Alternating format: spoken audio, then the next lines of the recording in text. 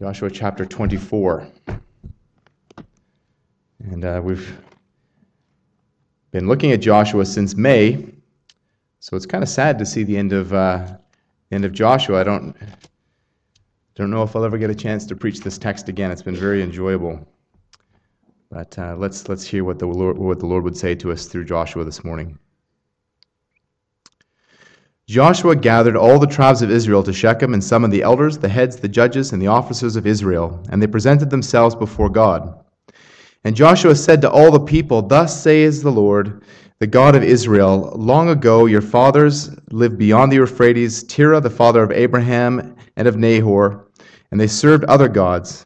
Then I took your father Abraham from beyond the river and led him through the land of Canaan and made his offspring many. I gave him Isaac, and to Isaac I gave Jacob and Esau. And I gave Esau the hill country of Seir to possess. But Jacob and his children went down to Egypt. And I sent Moses and Aaron, and I plagued Egypt with what I did in the midst of it, and afterward I brought you out. Then I brought your fathers out of Egypt, and you came to the sea, and the Egyptians pursued your fathers with chariots and horsemen to the Red Sea. And when they cried to the Lord, he put darkness between you and the Egyptians, and made the sea come upon them and cover them. And your eyes saw what I did in Egypt. And you lived in the wilderness a long time, and then I brought you out to the land of the Amorites, who lived on the other side of the Jordan. They fought with you, and I gave them into your hand, and you took possession of their land, and I destroyed them before you. Then Balak the son of Zippor, king of Moab, arose and fought against Israel, and he sent and invited Balaam the son of Beor to curse you, but I would not listen to Balaam. Indeed, he blessed you, so I delivered you out of his hand. And you went over the Jordan and came to Jericho, to the leaders of Jericho, and the leaders of Jericho fought against you, and also the Amorites, the Perizzites, the Canaanites, the Hittites, the Girgashites, the Hivites, and the Jebusites, and I gave them into your hand. And I sent the hornet before you, which drove them out before you, the two kings of the Amorites. It was not by your sword or by your bow. I gave you a land on which you had not labored, and cities which you had not built, and you dwell in them. You eat the fruit of orchards and olive orchards that you did not plant. Now therefore fear the Lord and serve him in sincerity and in faithfulness. Put away the gods that your fathers served beyond the river and in Egypt, and serve the Lord. And if it is evil in your eyes to serve the Lord, choose this day whom you will serve, whether the gods your fathers served in the region beyond the river, or the gods of the Amorites in whose land you dwell. But as for me and my house, we will serve the Lord. Then the people answered, Far be it from us that we should forsake the Lord to serve other gods, for it is the Lord our God who brought us and our fathers up from the land of Egypt out of the house of slavery, and who did those great signs in our sight, and preserved us all the way that we went among all the peoples through whom we passed. And the Lord drove out before us all the peoples, the Amorites who lived in the land. Therefore we will serve the Lord, for he is our God. But Joshua said to the people, You are not able to serve the Lord, for he is a holy God. He is a jealous God. He will not forgive your transgressions or your sins. If you forsake the Lord and serve foreign gods, then he will turn and do you harm and consume you after having done you good. And the people said to Joshua, No, but we will serve the Lord. Then Joshua said to the people, You are witnesses against yourselves that you have chosen the Lord to serve him. And they said, We are witnesses. He said, Then put away the foreign gods that are among you, and incline your heart to the Lord, the God of Israel. And the people said to Joshua, The Lord our God we will serve, and his voice we will obey. So Joshua made a covenant with the people that day, and put in place statutes and rules for them at Shechem. And Joshua wrote these words in the book of the law of God, and he took a large stone and set it up there under the terebinth tree that was in the sanctuary, or by the sanctuary of the Lord. Joshua said to all the people, Behold, this stone shall be a witness against us, for it has heard all the words of the Lord that he has spoken to us. Therefore it shall be a witness against you, lest you deal falsely with your God. But Joshua sent the people away, every man to his inheritance. After these things, Joshua the son of Nun, the servant of the Lord, died being 110 years old, and they buried him in his own inheritance at Timnath-Serah, which is in the hill country of Ephraim, north of the mountain of Gash. Israel served the Lord all the days of Joshua, all the days of the elders who outlived Joshua, and had known all the work that the Lord had done for Israel. But as for the bones of Joseph, which the people of Israel brought up from Egypt, they buried at Shechem in the piece of land that Jacob had bought from the sons of Hamor, the father of Shechem, for 100 pieces of money. It became an inheritance of the descendants of Joseph. And Eleazar, the son of Aaron, died, and they buried him in Gibeah, in the town of Phinehas, his son, which he had been given him in the hill country of Ephraim. This is the word of the Lord. When we come to the end of a book to actually have people who have been impacted by something come and share something that the Lord has taught them. So I've asked Jean if she could actually come up and share a bit. Good morning. John has asked me to share something from what I have learned from the book of Joshua, and I must say that I've never realized that there was so much good stuff in Joshua before. Just kind of read it, and that was it. But it's really taught me. One of the things, I guess, that really, I'll say, blew my mind was the fact that this lady, Rahab, was a prostitute, and she is in the line of Jesus, her descendants, and that just must be very encouraging for people, I think, that may have people in their background that have been less than worthy, and I just found that so exciting, and it really, I've read it before, and we studied it in our ladies' Bible study, but I don't know, it just seemed to really hit home the fact that here was this woman, a prostitute, that was Jesus was in her lineage, whatever. And so that was one of the things that and I think the other thing is that no one is beyond the love of God. No one, no matter what you've done, no matter who you are, no one is beyond the love of God. And I think that, and to be forgiven, no matter what you've done or who you are or whatnot. And those were definitely two of the things that really struck me as John has gone through the book of Joshua that I never really realized before. So that's my little speech. Thank you. That's beautiful. Thank you. Now, I just would like to make a tumble down these stairs. Be very.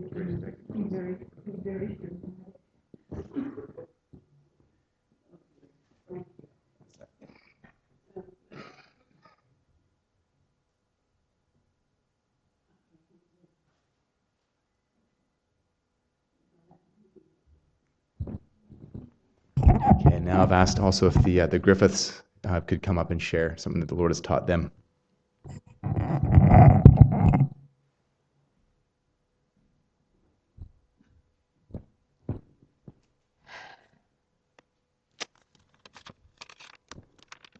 Gosh,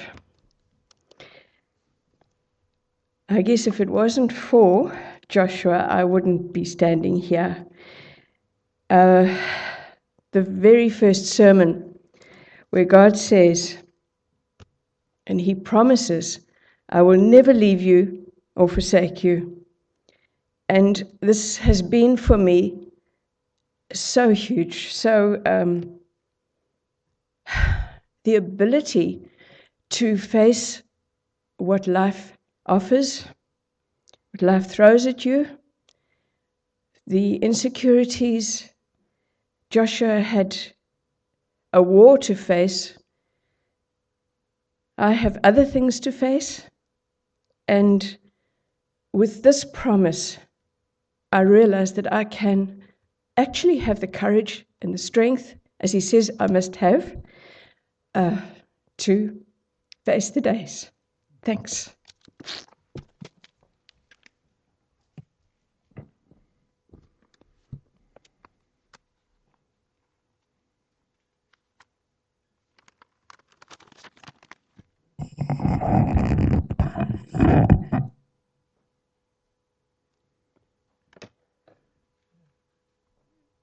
Joshua has reminded me that the Old Testament teaches, amongst other things, or lots of other things, the doctrine of the church, how the church should behave. Firstly, the leadership. If the folk are to follow the leadership, are going to have to be riveted to the unalloyed word of God. Not letting the book of law depart from your mouth, meditating on it day and night, careful to do it. This must be a strong and courageous thing. How many times that little phrase came out in Joshua was just amazing. Be strong and very courageous. There must be this conviction so that the follow through will be without fear. We live our lives under strange and weird circumstances. We've come across from the other end of the globe, and we find a lot of things strange here. But we're able to understand something like that, and the fear somehow dissipates when we understand that God, in His Word, gives us courage to face things. And it's quite necessary. We came a long way, but we didn't have to face the sort of things that Joshua had to face. Some of the things that he had to face would turn my stomach. There's no way that I could stand by and watch as men and women and boys and girls were slaughtered as the Israelites moved into the land that the Lord their God was giving them. I couldn't face that. I don't think I could face the issue of having to stand there where Achan and his family were standing.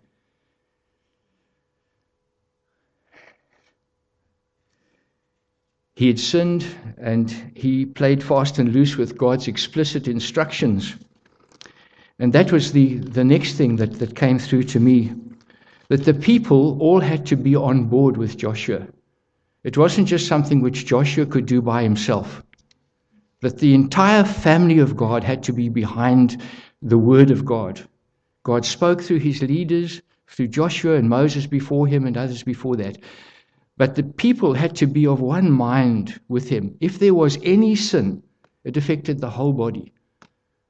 And that's something which really has struck me. It has to be a growing conviction that we are blessed in God's grace with a pastor who takes God's words extremely seriously and who needs us all to be behind the word that he proclaims. And we need to stand, to borrow Jonathan Edwards' word, we need to stand in concert. I loved that word. He brought it up in the prayer meeting the other afternoon, where if the church were to be of one mind and were to begin to pray in concert and to have that unity of spirit, we have absolutely no idea what God could do. Just have a look at Joshua. That's what really struck me, was when there was sin in the camp, one guy thought he could get away with it. But there's no ways that we can actually hide from the eye of God. His eye goes to and fro across the whole earth, and there's no place to hide. We must understand, we must be convinced that what we hear week after week, Wednesday after Wednesday, is not John's interpretation. If you think there's an interpretation coming through, then I challenge you to challenge John on that. It'll serve you right when you do, because I know that John does his homework. And I have, on a number of occasions, had to go back to the scriptures and have a look at things and find that there was, in fact, such a weight of evidence in Scripture bearing out everything that John said, that I must say again, it's not John that speaks from pulpit here. It's in fact God who speaks. He's raised up pastors and prophets and all the Old Testament people as well to lead us in this way. And we are to be behind that. I need to put my whole life and all my support to the work of the church, to the work of God's church. And like it says in Zephaniah 3, verse 9, this we came across just, I think it was after the prayer meeting on Thursday. When the people act in this way, it says, then will I purify the lips of the people, that all of them may call upon my name, upon the name of the Lord, and serve him, and I loved this little phrase, shoulder to shoulder. There's a unity there which is anticipated. God anticipates that of his people. And I just want to be part of that in this church. I have been convinced by Joshua that if God is to work mightily in this church as he did for the people under Joshua, that I need to put aside my agenda, any agenda I might have, any subconsciously that I might be even not sure what I'm thinking. And I need to work with my whole heart for his glory with every one of you, and to anticipate and to hope and long for the fact that you do the same with me. There's a little verse in Acts 4:31 which I wanted to share as well, which I'll read for you. After they prayed, the place where they were meeting was shaken, and they were all filled with the Holy Spirit and spoke the word of God boldly. If we want to know something of what Joshua knew and the people knew about boldness, being of good courage, there it is.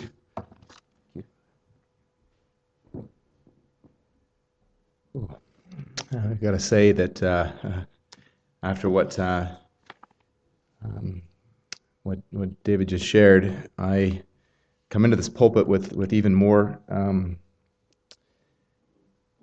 by God's grace, holy fear and holy trembling before what's going to happen here. And I'm reminded of something that the Puritan Richard Baxter said repeatedly. He said, "I preach as never sure to preach again as a dying man to dying men." And so I realize that this might be the last time that I ever get to speak to you. I don't know what's going to happen this afternoon or tomorrow. I could walk out this door and get hit by a car and die, and it could be all over. And the same could happen to each one of you. This may be the last time you hear God's word proclaimed. And so I think it's very important that we wait on the Lord and allow the truths that the Lord would share to each heart this morning. Let God's truth wash over your heart.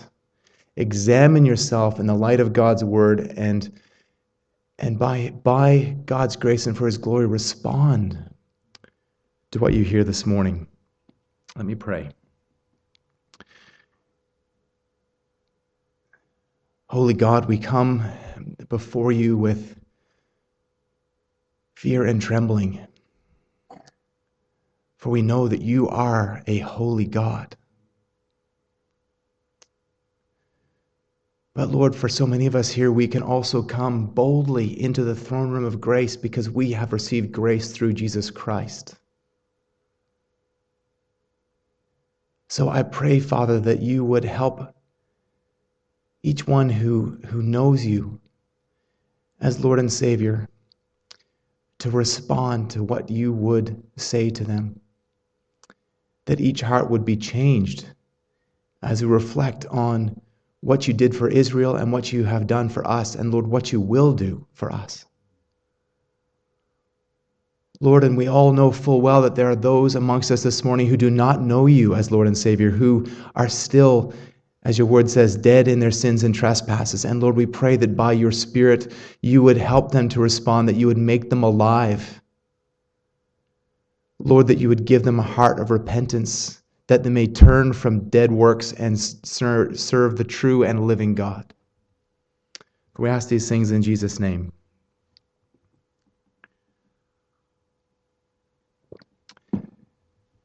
If you were about to share your last words with somebody, you'd want them to be poignant. You wouldn't want your last moments with your loved ones to be filled with talk about the weather or about sports. Now, throughout history, there have been countless quotations that have become known as famous last words, the last words that were on people's lips before they died and stood before the Lord. I want to ask you, have you ever thought about your last words? Have you ever thought about what would be on your heart and in your mind in those dying moments, in the last moments of your life, if by God's grace you are coherent and don't go suddenly out of this life and into the next? And I want to ask you, will what you believe give you confidence as you leave this life and enter the next? Will you be found faithful to the Lord? I was reminded of the 17th century philosopher and skeptic Thomas Hobbes. And he was really infamous for calling into question the authority, inerrancy, and sufficiency and inspiration of Scripture, and even was known to have referred to heaven as a delusion. So there, when Thomas Hobbes was on his deathbed, his last words were, "I'm about to take my last voyage, a great leap in the dark." Imagine the despair of leaving this life and having no hope. No hope for eternity. Now let's think about somebody on the other side of the spectrum. We'll think about Polycarp. Now I realize probably many of you have not heard of Polycarp, but Polycarp was a disciple of the Apostle John. And Polycarp was actually martyred in Smyrna in the year 155 AD.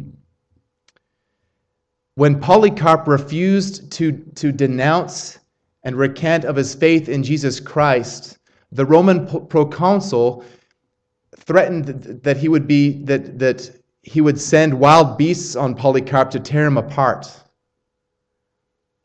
And when Polycarp still refused to recant of his faith, the proconsul then threatened that he would be burned at the stake. And these are Polycarp's last words. "Thou threatenest that fire which burneth for a season, and after a little while is quenched. For thou art ignorant of the fire of future judgment and eternal punishment, which is reserved for the ungodly. But why delayest thou? Come, do what thou wilt." So Polycarp was found faithful, and he was immediately burned at the stake for his faith in Jesus Christ. Now I want us to fast forward about 1850 years to September the 11th, 2001, to Todd Beamer, who was a passenger on United Flight 93. And many of you may have heard of Todd Beamer, but he was the one who actually led the assault on the terrorists who had hijacked the plane and were planning on flying that plane into Washington. But what many people don't know is that Todd Beamer was actually a committed Christian. And he and his wife were members of Princeton Alliance Church, and were actively involved there and taught Sunday school there. But his last words as they were about to storm the cockpit were, well, let me back up to his second to last words. His second to last words were actually the Lord's Prayer that he recited with a phone operator. But his actual last words were, "Are you guys ready? Let's roll." Let's roll. Now those words, especially in the U.S., have come to symbolize heroism and self-sacrifice. But I want to ask this morning, what was it that gave Polycarp and they gave Todd Beamer confidence in the face of their death? What was the difference between Todd Beamer and Polycarp versus Thomas Hobbes? In our passage this morning, Joshua spoke what has become known as famous last words. This sermon that he preaches here, and this really is a sermon that he preaches in Joshua 24, it's virtually identical to the sermon that he also preached in Joshua 22 and Joshua 23. But these words that he said here in Joshua 24 are very poignant. We just sang them. He said in verse 15, "Choose this day whom you will serve, but as for me and my house, we will serve the Lord." So again, as I'm standing here before you, I'm conscious of the fact that I am proclaiming to you the words of life. And that I am going to challenge you with the same command and the same challenge that Joshua gave to the people of Israel. Choose you this day whom you will serve. Now there's a band who sings a song that those who say that they won't choose still have made a choice. We're all making a choice to either serve God or serve the world, the flesh, and the devil. Every one of us are making that choice. But here at the end of his life, Joshua had something important to say, so he said it again and again and again. He was telling the people, he was telling Israel, and he said this in 22 and 23 as well. He was reminding them first of God's faithfulness. And he was reminding them of salvation history, of all the things that God had done for Israel. And then he said, based on that, based on God's faithfulness, he commanded them to love and obey God. He was saying to them, because God is faithful, I am commanding you to also be faithful. But here in Joshua 24, he actually takes it back a little bit further. He takes it back to the situation with Abraham. He goes back to Abraham before any human being had ever even thought of anything called Israel. And he reminds the people of their heritage. And in his commentary on Joshua, Francis Schaeffer calls it an ungodly heritage. The people of Israel boasted themselves in their heritage. But Joshua here in this passage reminds them of from where they were ultimately called. In verses 2 and 3, Joshua says, "Thus says the Lord, the God of Israel, long ago your fathers lived beyond the Euphrates. Terah, the father of Abraham and of Nahor, they served other gods. And then I took your father Abraham from beyond the river and led him through all the land of Canaan and made his offspring many." So he's telling the people to choose God because God had chosen Abraham. God says of Abraham in Genesis 18:19, "For I have chosen him that he may command his children and his household after him to keep the way of the Lord by doing righteousness and justice, so that the Lord may bring to Abraham what he has promised him." So by choosing Abraham, God was choosing a people for himself. He was choosing Abraham and his descendants, and ultimately Abraham's spiritual descendants, and that's us. Turn with me, please, in your Bible to Deuteronomy chapter 7, verse 6. Deuteronomy 7:6.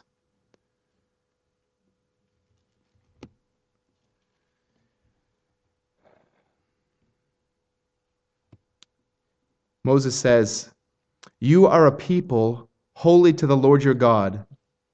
The Lord your God has chosen you to be a people for his treasured possession out of all the peoples who are on the face of the earth." But we need to ask here, why would God choose Israel? Look at verse 7. "It was not because you were more in number than any other people that the Lord has set his love on you and chose you, for you were the fewest of all the peoples. It is because the Lord loves you and is keeping the oath that he swore to your fathers, that the Lord has brought you out with a mighty hand and redeemed you from the house of slavery, from the hand of Pharaoh, king of Egypt." Think about the history of Israel and think about the way that they grumbled and complained and rebelled against God almost immediately after they'd crossed the Red Sea.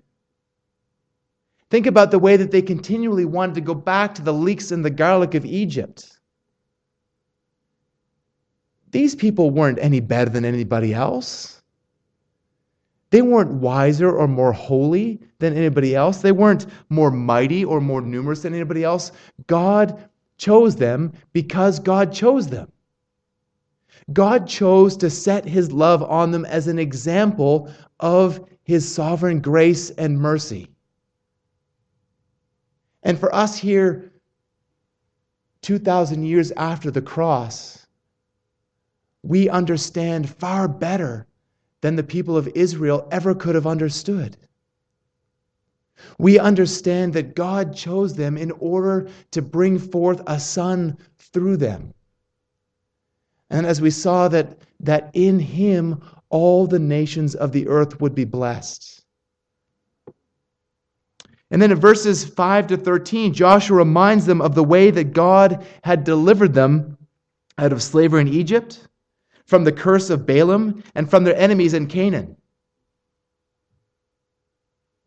Think about that for a second. Brothers and sisters, we serve the same God. We serve the same God who took his people Israel out of Egypt, the same God who protected them from the curse of Balaam, and the same God who gave them the promised land and drove out their enemies from before them. So God freed Israel out of slavery in Egypt. And he freed you from slavery to sin. God protected Israel from the curse of Balaam. And he protected you from his own curse by sending his son to take the curse for you. God delivered Israel from her enemies in Canaan and gave them the land as an inheritance. God has delivered us from the world, the flesh, and the devil, and he is giving us his son. He's giving us God himself as our inheritance. So yes, we serve the same God, but what we know on the other side of the cross is far more powerful and far more profound than anything that God had done for national Israel. So Joshua wanted to remind the people what God had done, and we also need to remind ourselves of what God has done.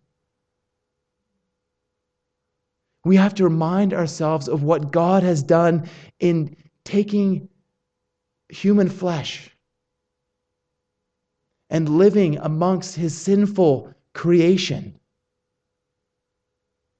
and bearing the curse that was on us because of our sin. So often we make faith a matter of subjective feelings. Now, our feelings are important as a reflection of what is going on in our hearts, but we do not base our faith on our feelings. We base our faith on what God has done. We base our faith on God's holy promises in Scripture.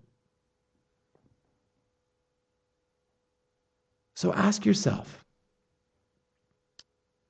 by what strength have you been delivered if you are sitting here today as actually delivered, as actually a born-again follower of Jesus Christ? Were you delivered by your strength? Not a chance. There was nothing that you could do to add to your salvation. It was done by Christ alone, faith alone. So we need to put off the sinful thinking and sinful behavior based on what Christ has done and put on faithful thinking and righteous behavior. So we put off faith because of what God has done, and we put off fear and put on faith. We put off pride and we put on humility. We put off judgment and unforgiveness, and we put on unforgiveness and put on forbearance and forgiveness. We put off disobedience and we put on obedience. So God chose Israel out of his sovereign grace and mercy and love, and chose them to be a people for himself, a holy people set apart to love him and to obey him. And the same is true for us. James Boyce explains that in reminding the people of their past, he was not reminding them of some great heritage or that they're being challenged to live up to, but rather the fact that they had been pagans, that they had been worshipers of false gods before God had called them. That's what Jean reminded us this morning. That we were all sinful. We were all rebellious against God. We can all, to a degree, identify with Rahab. But now, because of what God had done for them, they were now to love him and to live for him. We also have that same ungodly heritage that Rahab had. We read in Romans 3:10-12 that there is no one who is righteous, no, not one. No one understands, no one seeks for God. All have turned aside. Together they have become worthless, for no one does good, not even one. In the Wednesday night Bible study, we're looking at Romans 1, and we've been discussing what it means to be called by God. And so as a cross-reference, we're looking at Ephesians 2, 1-10. And I would encourage you this afternoon to sit down with Ephesians 2, 1-10 and do the exercise that we did on Wednesday night. Well, actually, that I'd given for homework. What I encouraged everybody to do was to sit down with Ephesians 2, 1-10 and look at the before-after to see what they were and who they were before God made them alive in Christ Jesus. And then what they were afterwards. That we were dead in our sins and trespasses, and God made us alive in Christ Jesus. So do take some time this afternoon and sit down with that passage. When Joshua challenged the people to choose to serve God, he made it abundantly clear that he was choosing, that he and his house were going to serve the Lord. Now Joshua was revealing his character. Joshua had been steadfast the whole way through. Remember, he and Caleb alone had gone against the other 10 spies and against the people of Israel out of faith, and saying that in God's promise that he would give them the promised land. And likewise, he had been faithful in leading the people across the Jordan River. And he had been faithful in commanding the people to obey God and his commandments. And he had been faithful to obey what God had told him to do with the nations that were there, with the pagan nations. He followed it to the letter. He was even faithful in the way that he brought down justice on Achan and his family because of Achan's rebellion. So Joshua was here faithful at the end because he had been faithful all the way through. And again, Francis Schaeffer explains that Joshua chose, and he chose, and he chose, and he kept right on choosing. When we read in this passage, "As for me and my house, we will serve the Lord," the tense there doesn't really come across in English. But it's an ongoing choosing to serve the Lord. It's serving the Lord past, present, and future. It's okay it's easy to say in the heat of the moment, I'm going to serve the Lord, as though it was just for that instant. But then when temptation comes, or as we read about in Matthew about the cares of life and the deceitfulness of riches, they come in and choke out the word, and we wander away, and we are showing that we were never really choosing God in the first place. If there is a real choosing of God, if there is a real serving of God, it is an ongoing thing. And yes, we will stumble sometimes. But God's people will remain faithful to the end because God is faithful to them. We talked about this last week. Jesus will finish what he started. He is the author and perfecter of our faith. So are you this morning choosing God? Are you a God chooser? Would that characterize your life? Would your life be characterized by when you're faced with a temptation to sin or obedience to God? Is your life characterized by obedience to God? That reveals whether you really do love God, whether you really are His. So Joshua gives them the choice there in verse 15. Now, the choice was actually multiple choice.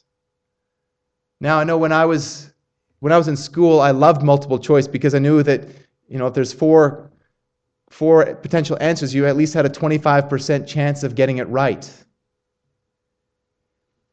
But here, Joshua gives them multiple choice, and the choice is between 4 different gods.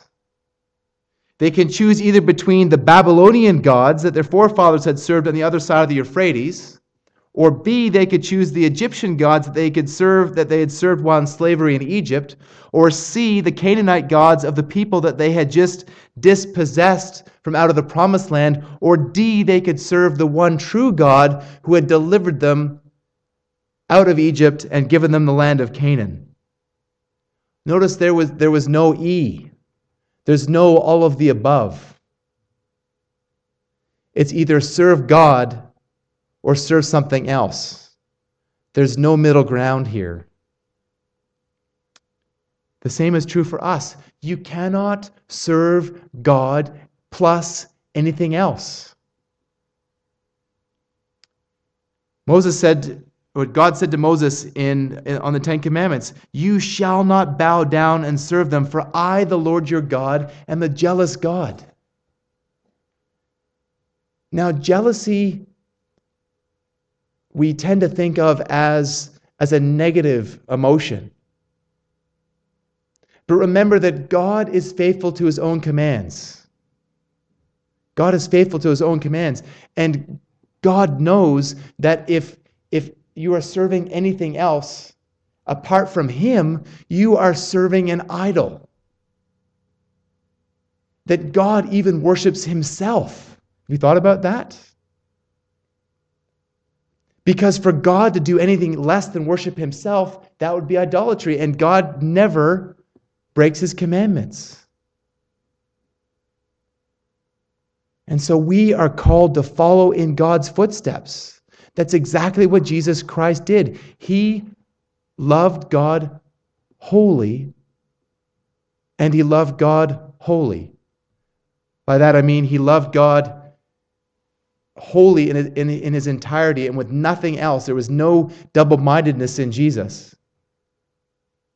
And He loved God in a perfect and holy way. So the people here knew the right answer. They knew what they were supposed to say, and they kind of gave the Sunday school answer here. They repeated back what Joshua had said to them. They said, "We're going to serve God too." And they even quoted back the redemptive history of their deliverance out of Egypt. But Joshua knew what was really going on in their hearts. He said, "You're not able to serve the Lord because He is a holy God." He knew that even as He had been faithful, so often the people had been unfaithful. And so he knew that and told them that if they forsook God, that God's jealousy and anger would be poured out on them. And that just as He had promised to do them good, He would then instead do them harm as a consequence to their disobedience. So we saw this last week that God's continued blessing was contingent on their continued obedience. And here Joshua told them to throw away the pagan gods. That really hit me as I was looking through one of the commentaries, that after all that had happened, after all that they had seen, they still had their pagan idols in their pockets. They were saying that we are going to serve God while they were still secretly holding on to the idols in their pockets. Let that be a lesson for us as well. Are you saying that you will serve God while still holding on to an idol in your pocket? We so easily hang on to those sins that were besetting us before we became Christians, or we so easily grab on to new idols and new things that we serve above God.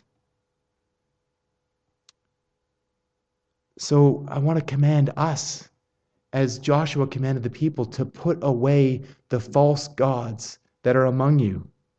But the people here were persistent. They said in verse 24, "The Lord our God we will serve." So Joshua made a covenant with them. He wrote down the words in the book of the law and set up the seventh and final stone altar as a memorial. It was a reminder to them to be faithful to the Lord who had been so faithful to them. And with that, we come to the end of Joshua's time. With that, we finish the book of Joshua. And we think about the way that God has been faithful to his promises, the way, as Wen said, that God has promised that he will never leave us or forsake us. And so we want to let the truths of that wash over us afresh. And let it help us to turn away from our sin and to be faithful to the God who's been faithful to us. And we also want to let it be a warning and a reminder for those who have not yet turned away from their sin, who are still God's enemies. You see, Israel's faithfulness didn't last very long. It didn't last very long. Read on in Judges to see what happened next. We see there that by the time the next generation rolled around, that the people had rejected God. The people had turned away from God and were turning idols. So God raised up enemies to punish them. Let that not be true of us. Let us do as Joshua did. Let us choose God and choose God and choose God and continue to choose God all the days of our lives. And Polycarp's and Todd Beamer's faithfulness when facing their death. So what is the difference between the faithlessness of one atheist and the faithfulness of believers who gave their lives for others and for the sake of the gospel? The difference between their faithless last words versus the faithful words of those who are faithful to Christ come because of another set of faithful last words. The faithful last words of Jesus Christ as he gave his life, he gave his spirit to the Father as a sacrifice for sin when he said, "It is finished." Jesus said, "It is finished." The debt had been paid. The curse had been taken away from his people. So it's because of the faithfulness of Jesus Christ that we too can be faithful to the end. And it's because we know that those so-called last words of Jesus Christ weren't really his last words. We know that Jesus, when he was resurrected from the dead, he said to his disciples, "All authority in heaven and on earth has been given to me. And I want you to go and make disciples of all nations, baptizing them in the name of the Father and of the Son and the Holy Spirit, teaching them to observe all that I commanded you. And behold, I am with you always, even to the end of the age." That's the promise, the same promise that Wen mentioned this morning. That Jesus will never leave his people or forsake his people.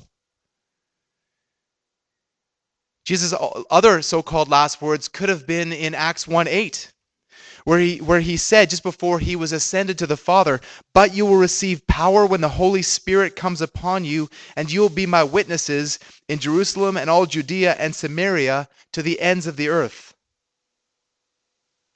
So they could be confident that God had given them, and he's given us, his Holy Spirit to empower us. But they could also be confident because of the last recorded words of Jesus we have here in the Bible from Revelation 22:20, where Jesus said, "Surely I am coming soon." So we can be faithful because Jesus has promised that he will return to gather his bride to himself. Beloved, we can be confident and we can be faithful because Jesus is coming back for us. And that's why we come together around this table. We come around this table to remember what God has done for us. And we come around this table to remember what God will do for us upon his return. So I want to call you, and I want to command you with the same words that Joshua gave to the people of Israel. Choose you this day who you will serve, but as for me and my house, we will serve the Lord. Ask Brother Ed to pray for the bread. Heavenly Father, again, we do praise you and thank you for your plan of salvation that you committed to us even back in Genesis, Lord, that you would send a Savior to take away our sins. And Father God, we thank you especially that Jesus was willing to leave his heavenly throne and take on a human body and come and live among us and suffer and die for my sins, Lord. And Father, as we gather around this table, we do it to Jesus, in response to Jesus' command to do it in memory of him. Again, we thank you, Lord Jesus. We praise you. Amen. Thank you.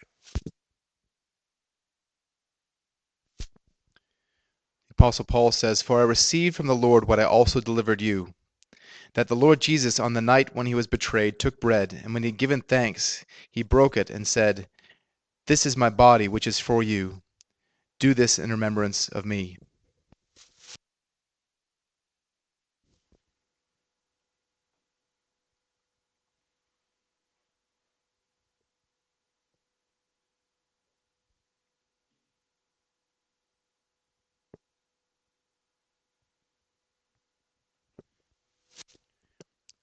Ask Pastor Gene to pray for the cup.